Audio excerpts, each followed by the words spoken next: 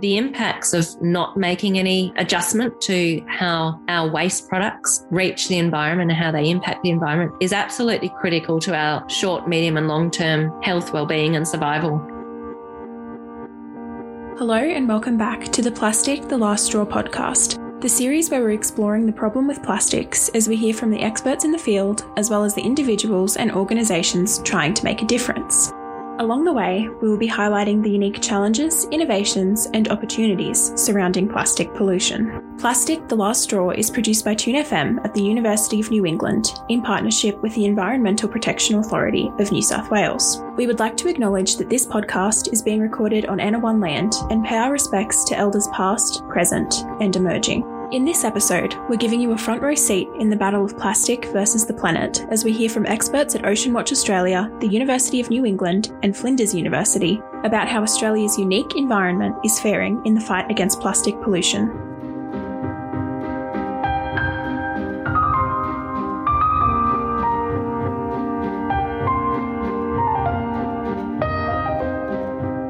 When the topic of plastic pollution is raised, Australia may not be one of the first countries called to mind, but beneath the veneer of stunning landscapes and seemingly pristine beaches, the Australian environment is suffering. In New South Wales alone, we produce around 800,000 tonnes of plastics each year, with only 10% of it actually being recycled. From what we've learned in episode 1, we know what an issue it is to continuously manufacture a harmful product that we can't effectively dispose of, and which lingers in the environment for a very long time. One of the big issues with plastic pollution is how layered and far-reaching its consequences are, extending beyond the immediate and highly visible issues of litter and plastic items to nanoplastics, microplastics, and plastic-associated chemicals. Often, when the extent of a problem is difficult to perceive, it's easy to minimise our idea of its risks and then relax our approach to its management. So, when the plastics problem is less visible, where is it in our environment? How are we studying it? And what exactly is it doing once it gets there? We recently heard from Nicola Forster, a PhD student from the University of New England, studying microplastics in conservation and wilderness areas around New South Wales.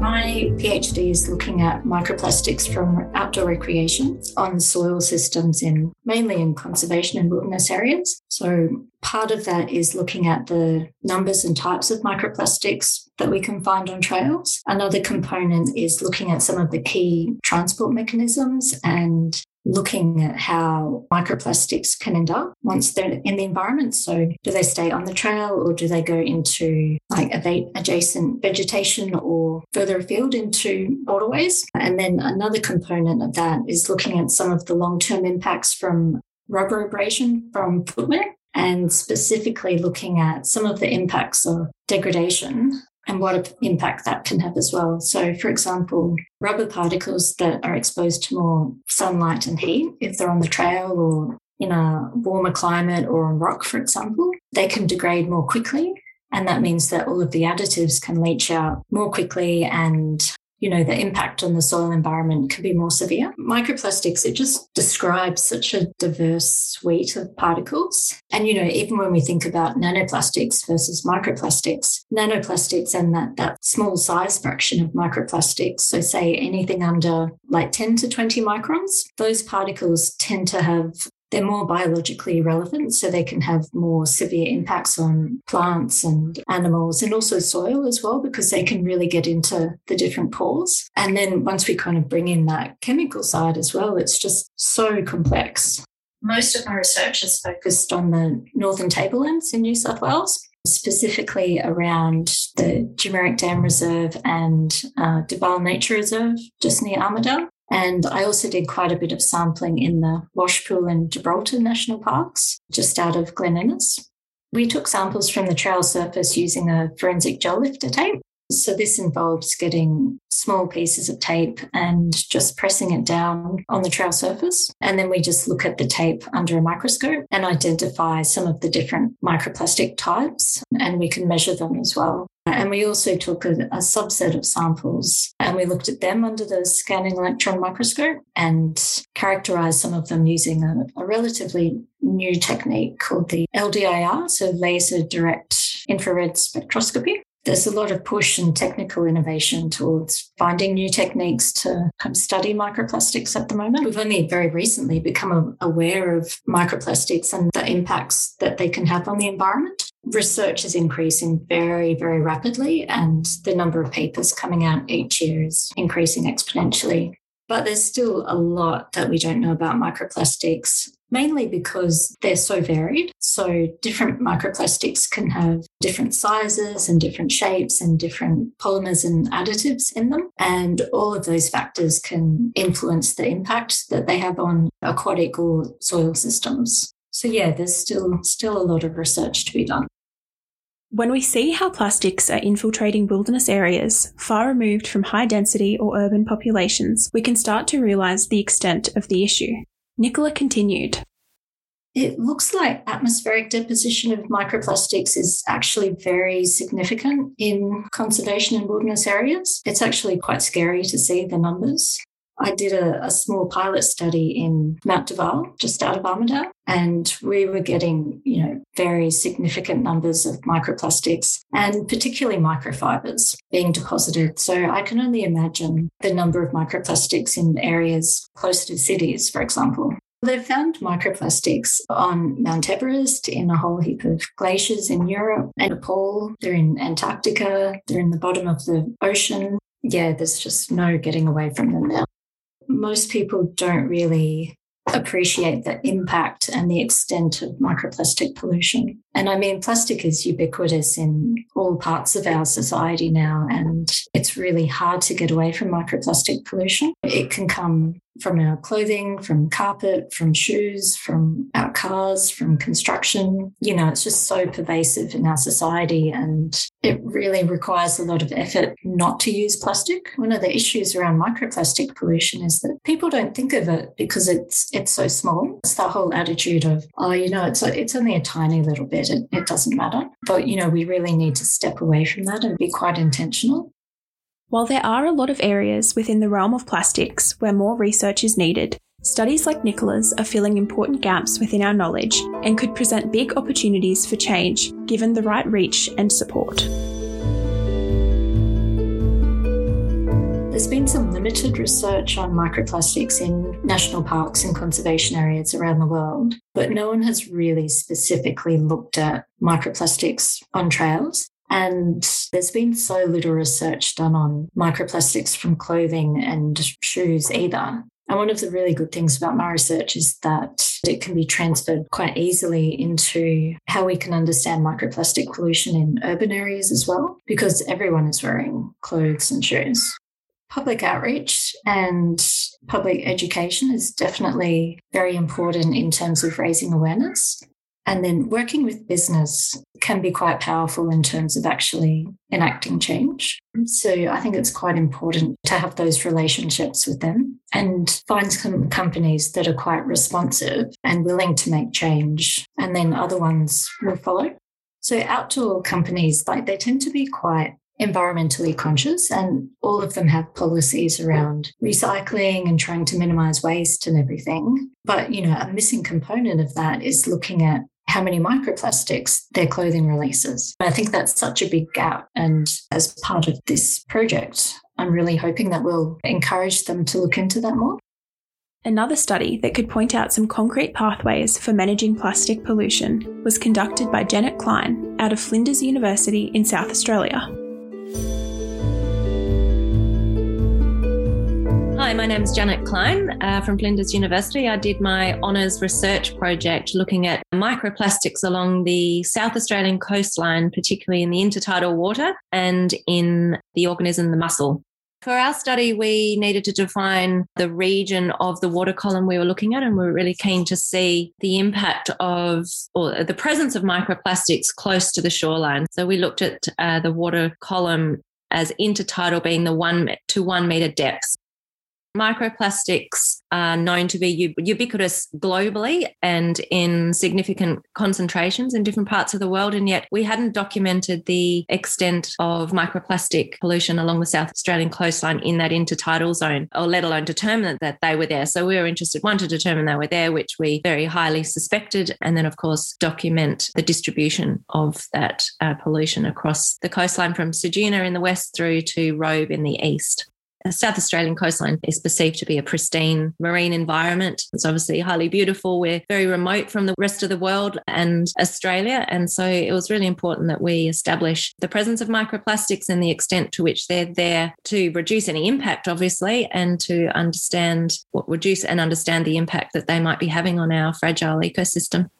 Our study obviously was interested to understand whether they were there. We were also interested to understand how they were there. And so we looked at the varying levels of microplastics across the coastline at 10 different sites, which were randomly selected, or identified, I should say, that correlated to varying levels of human population on the coastline. And so we established actually that there was a significant relationship between coastal population and the extent of microplastic pollution in the water. And therefore, we could understand that there's a potential level of control and something we can all do as citizens to reduce that pollution. And obviously it's of concern, appreciating that our low levels of population actually have an impact in our marine environment.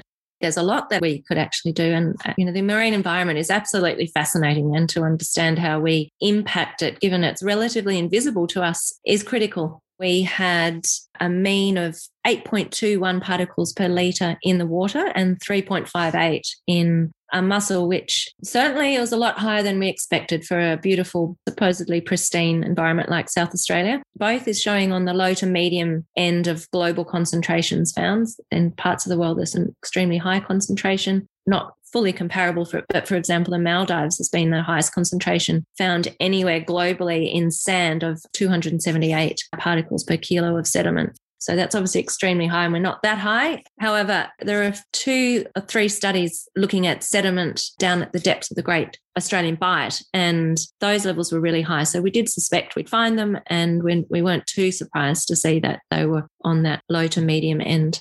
We found plastic types such as polyamides and polyethylene, polypropylene, acrylics, and cellulose, which indicates that much of the microplastic pollution that is coming from our local environment is from short life cycle single-use plastic, as well as synthetic clothing and semi-synthetic clothing, I should add, as well as potentially from the fishing industry, all of which are within our easy grasp of making some change that will reduce that impact on the marine environment. One of the ways Janet identified of reducing the amount of plastic waste in the marine environment is by altering the way we offset grey water. There's a fantastic study which your listeners would love, where they looked at actually the discharge of one average washing cycle on one synthetic garment, and they stated that it could release up to 1,900 particles from that one garment in one washing cycle. So if we then consider that our current washing machines aren't constructed to filter that out, and then obviously that then goes into our grey water, which historically and still in parts of the world, and including South Australia, ends up in our rivers and then in our oceans. There's obviously a huge opportunity that we can implement change there and reduce that high level of fibre pollution going into our oceans. Similarly, Nicola Forster identified a need for consumers and businesses to work together to develop more intentional practices around manufacturing and consumption. I think we really need to look at, as consumers, we need to only buy high quality material that will last and that won't shed microplastics. Even when we think about clothing and footwear, there hasn't been a lot of research, but there is an increasing number of studies that show the construction and the type of materials that you use in clothing and footwear can have a dramatic impact on how many microplastics are released. So if we can have some more data around that, that will really help sustainable textile companies to develop more products, and then consumers can make some really conscious decisions about supporting these companies. What these examples are illustrative of is that when we understand where plastics originate from, we have a better chance of adequately addressing the problem. One organisation that has adopted this approach is OceanWatch Australia. We heard from Projects Officer Siobhan Trelfall about the work being done by the organisation and their source reduction initiatives. OceanWatch Australia is a national profit environmental company. So we're the National Marine NRM. NRM meaning Natural Resource Management. And we work with the seafood industry and the community to ensure Australia's marine environment is healthy, productive, valued and used in a responsible way. So we work on a variety of projects in the marine and coastal environment that could be anything from marine debris to industry best practice in the seafood industry to habitat restoration, communities of practice, bushfire recovery even. So we work across a large kind of sector.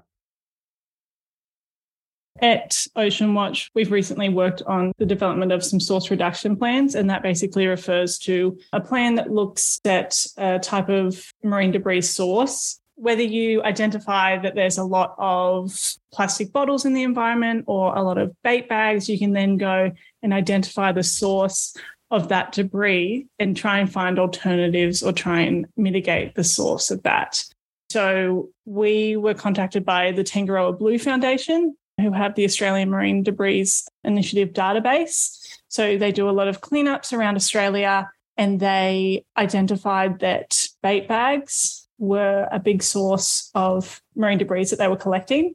So they asked OceanWatch to have a look into that and trial some alternatives. So we trialed 5 or 6 different alternatives to bait bags, to the plastic bait bags. So we had cold water soluble packaging, hot water soluble packaging, recyclable packaging, home compostable packaging, sugarcane trays, and a cardboard box. And so we looked at a variety of different bait types and how, I guess, the quality of those bait types when they were held in these alternatives. We trialled them in freezer conditions and then also trialled the packaging types in the marine environment to see how they broke down. We did find that whilst cold water soluble is such a fantastic idea, it's really, really hard to package bait in that because, bait's wet and freezers are pretty wet. So that breaks down pretty quickly and not great for storage because you still want, for a business to take on an alternative, you want it to be as good as it can be, or if not as good as the plastic material that they currently use. We also looked at, so hot water soluble, which was pretty good across the bait types. And then things like cardboard and sugarcane trays, because they're not completely sealed, you have a problem with freezer burn. So the quality just doesn't tend to last as long for all of the bait types. But it does differ. One of the other concerns identified by OceanWatch is benthic litter. Siobhan explained. OceanWatch has recently been looking into benthic litter in estuaries. And so benthic litter refers to litter that has settled on the seafloor, the estuary floor. And this type of litter often goes unnoticed because we don't see it. Unless you're diving, you're not going to see the litter that's on the ocean floor. You see everything that's floating or on the shoreline. And there's particular types of litter that are more likely to sink. In fact, I think it's something like 70% of marine debris ends up on the seafloor. So it's a huge amount that's ending up down there that we might not be capturing. We might not realise that it's a problem. And so at OceanWatch, we realised that there's not really that much research into benthic litter. And maybe we're missing key items that are contributing to marine debris on the seafloor, and it is important to understand what's going on down there and how it might be impacting our marine environment.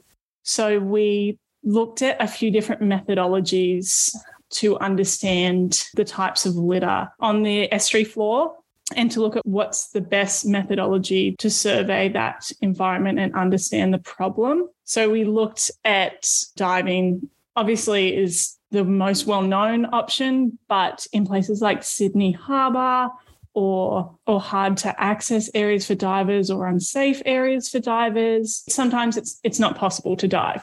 And so we wanted to have other options there. So we looked at ROVs, so remotely operated vehicles, which is a lot of fun. And then we trialed some methods where we had like a sled underwater with a camera attached and filmed what was going on. And then we also used paravane, which floats at a certain level in the water and dragged a camera along to capture what's going on the seafloor. We developed a list of recommendations, but we found that ROVs are really, really useful for this. I went out into Sydney Harbour and did a few surveys of what was going on the estuary floor. I mean, it really does differ across different areas of the harbour. One of the biggest issues I found was when there was a high sediment load. So when you have a lot of runoff or there's a lot of inflows into the estuary where you're looking at, the marine debris on the floor of the estuary just are covered so quickly. So I might go down there one day, I'll see litter and the next day it's, covered by a layer of mud. So it's really difficult to know what the problem is and how bad it is because you just can't see it. However, there were some areas where it was really easy to see how much litter was there and it was quite stark. I think I went along this 100-metre strip. It was near a sports oval. And there was so much rubbish, just everything, your classic masks, which are very common now to, big cafe umbrellas and lots of bottles, bottle caps, you name it. It was there. Lots of clothing as well. Clothing, typically sinks. So that was quite disheartening sometimes when you come across that. But it is great that we have this way now to understand what's going on there. And now we can start to collect that data and perhaps that will lead to something like a source reduction plan or the reduction of that litter in some way. So we're hoping to incorporate surveying benthic litter into some of our other projects and get some good data on that. One of the problems that we identified in relation to benthic litter was that it can smother mangrove habitats, for instance. Mangroves are crucial habitats for the marine environment. They're so important for fish habitat, for breeding grounds, for nursery grounds, and for carbon sequestration and water filtration, so they're really important. And if litter settles in those environments, it can start to degrade the mangroves there through smothering or just through damage of their root systems. So that was one of the issues that we saw. Litter in general just can harm the aquatic habitats that exist on the seafloor, whether it be oyster reefs or rock habitats, and animals become entangled. And I guess the biggest thing that we saw was that we don't know what's happening in the benthos because we don't see it. And so we need to understand the problem to understand how bad it is. It's like other marine debris. It can be ingestion by marine animals, or it could be entanglement, you name it. We find all sorts of different litter types and plastic types. The thing is, we're usually looking pretty locally within an estuary, so before it gets into the wider marine environment or the ocean. So a lot of the stuff that we're looking at, it will usually come from within that catchment. Some stuff that we find has been there for a long, long time. So some stuff's pretty old. So we do this thing every year with our tide to tip cleanups that we run with the oyster industry, that we identify the strangest item that we can find. So we have found one year an ice machine, like a very old ice machine. So you do find really strange things.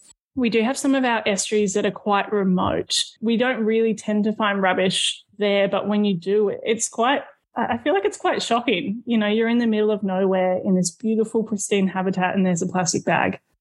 And you go, where did that come from? And, it's just one in this estuary and in another estuary you might find like 1 ton of waste in one day. It's literally this out of the way catchment and you go, how did this get here? That can be pretty disheartening. Ocean currents can basically force debris to go in all sorts of directions. And so it's really difficult sometimes to track where that litter has come from. And that's why we see often on pristine beaches, particularly, in Northern Australia, you get debris from various parts of, the Asian continent. And these are pristine beaches that you think you'd go to and there'd be nothing. It shows you that it's a global problem and we need a global solution for it. As we have now established, plastics have a myriad of effects on Australia's unique environment. Janet Klein's study in the intertidal waters of South Australia recorded the impact of microplastics on the keystone species, the mussel. A keystone species is a species in the environment which has an integral role throughout their ecosystem. And in the mussel's case, it's a filter feeder. And so it plays a role in connecting organisms throughout the water column. And significantly also for a mussel, it's part of our own human food chain. And so we know from other literature that mussels have the capacity to filter microplastics out of the water. And they also have a clever little mechanism where they can reject some foreign particles. But also that's not absolutely perfect. And so microplastic particles do or have been known in the lab to enter their digestive system and also at the smaller particle range to be absorbed through their gut wall and therefore be incorporated into the tissue of the mussel. There are really three mechanisms by which microplastics can affect a mussel. And so if we've got an organism that plays quite a significant role in the intertidal marine ecosystem being affected by microplastics, then it obviously has an impact on the surrounding ecosystem. Study of microplastics in humans is really new, but if a mussel has microplastic and we eat the mussel, obviously we're eating the microplastic. I understand that microplastics can be excreted by humans, obviously, along with our waste product, but depending on the size of the microplastic, it's also been found it can cross the cell barrier and so be incorporated into our own tissue. The effects of that as yet are still to be determined. It's an emerging area of study in context to the effect on humans and very specific effects on the enormous or the vast ecosystems that are out there. There's quite a bit known on the mussel from laboratory studies or microplastic have been found to cause an inflammation response, affect immune systems, growth, what's called their energy bank. Obviously, if they're incorporating a foreign particle as a food, that can give the message to the mussel that they've eaten something nutritious, but obviously there's no nutrition associated with a plastic to a mussel. So they're not getting the energy that they quite think they're consuming. So that has an effect on growth, reproduction. The risks to biodiversity and the potential for plastics to enter the human food chain were also identified in Nicola Forster's soil study. Most of the research into microplastic impacts, it's all happening in labs at the moment and in incubator studies. And this is mainly because trying to handle microplastics is incredibly difficult. So it needs to be in a fairly controlled environment where you can use fine metal tweezers and work precisely. But, this growing body of research is really showing that microplastics can have quite severe impacts on soil organisms, and particularly in terms of oxidative stress, impacts on the immune system and reproductive systems. And this can then lead to increased mortality or reduced reproductive capacity. And interestingly, most of the research has been done at acute levels and for short periods of time. But there's some new research coming in that's showing that chronic exposure to microplastics, even at lower levels, it will actually have severe impacts on the next generation as well, which is really interesting and quite scary. Other research is showing that microplastics can also impact the soil structure. They can leach a range of chemicals into the environment. They can impact microbial communities and enzyme activity. And then that impacts nutrient cycling and soil respiration and, a range of other soil properties and ecosystem functioning. And, all of these impacts can vary quite dramatically depending on the size and the shape and the type of microplastic. Encouragingly, a study conducted by CSIRO researchers earlier this year reported a 30% average decrease in litter on a number of Australian beaches over a period of 6 years. The study directly attributed the decrease in litter to the efforts of local governments in encouraging environmental stewardship of their areas. The success of local government management is a hugely encouraging signifier that ground-level interventions and individual communities are capable of enacting significant change for the better. Siobhan from OceanWatch noted a positive shift in the willingness of industries and of local communities to adjust their behaviours.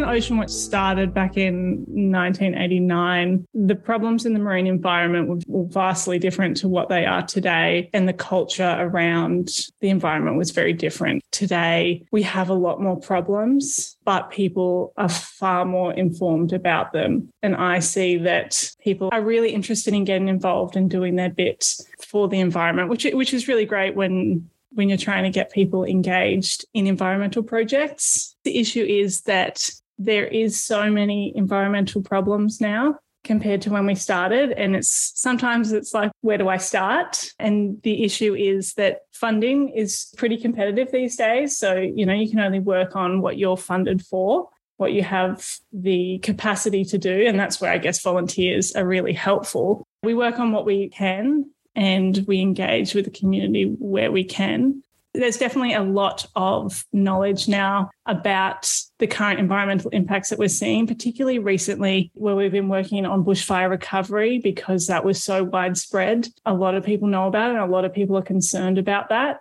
And then issues related to flooding with a lot of debris going into the ocean and into the river systems. A lot of people are pretty educated about that. But yeah, the biggest issue in dealing with these things is capacity. And whilst there's a lot of people that are interested in it, it's difficult when you don't have the full capacity to actually deal with those issues. When I look at all of the problems that face the environment, sometimes you can get overwhelmed. And sometimes it can feel like it's just like a deeper and deeper hole that you'll never get out of. But getting to work on solutions and on environmental restoration and various other projects, you get to see that there are so many people that really, really care and really want to make a difference. And there's some amazing projects out there if you look. We have oyster farmers across New South Wales and Australia take to their local estuaries within 2 weeks in February, and we do a massive cleanup in each of the estuaries. We have lots of other groups that get involved in the different estuaries, whether it would be community or land services or DPI. We get a lot of different groups involved. So it's a great initiative. It's horrible to see how much waste we pull out, but it's great to see the industry come together and pull out that waste. And the thing that I saw was that, oyster farmers are in the estuary every day. And they see rubbish in their estuary, and estuary health is crucial for their livelihoods. So they want it to be clean. And so they'll pick up waste. And so this was a way of escalating the effort and combining forces to do this huge cleanup and have this huge impact. And so now every year we come back and the event grows some more. We have more community involved and we have a really big cleanup. And for me, it's been fantastic to see how many people care about the environment, how many people are willing to come out and give up their time to clean up. When you meet these people and you hear their stories, you go, wow, we can do this. We can all work together and we can find a solution. And I feel really positive that the combined efforts of all these different people that are working for the good of the environment will have a positive and lasting impact. Janet Klein also believes that there are some very achievable ways of managing plastic pollution through community and individual action.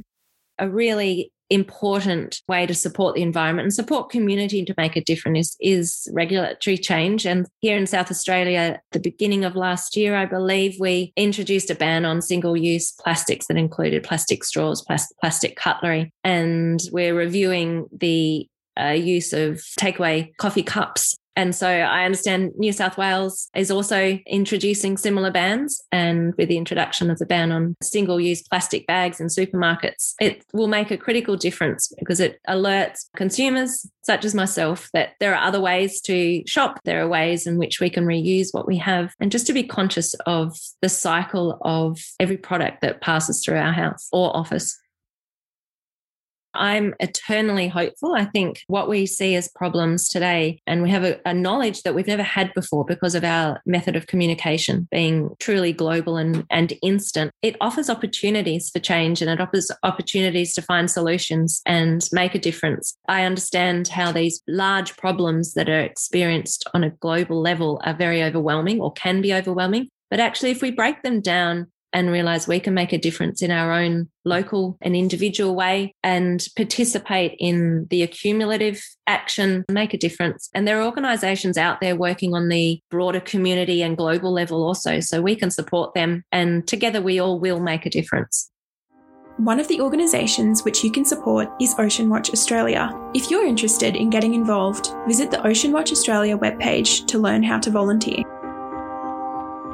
It's getting to a point where people realise that we need the environment to be healthy if we want to persist on this earth. It's crucial. I think that more and more people have identified that there's a real issue and are really calling for a strong change in how we do things.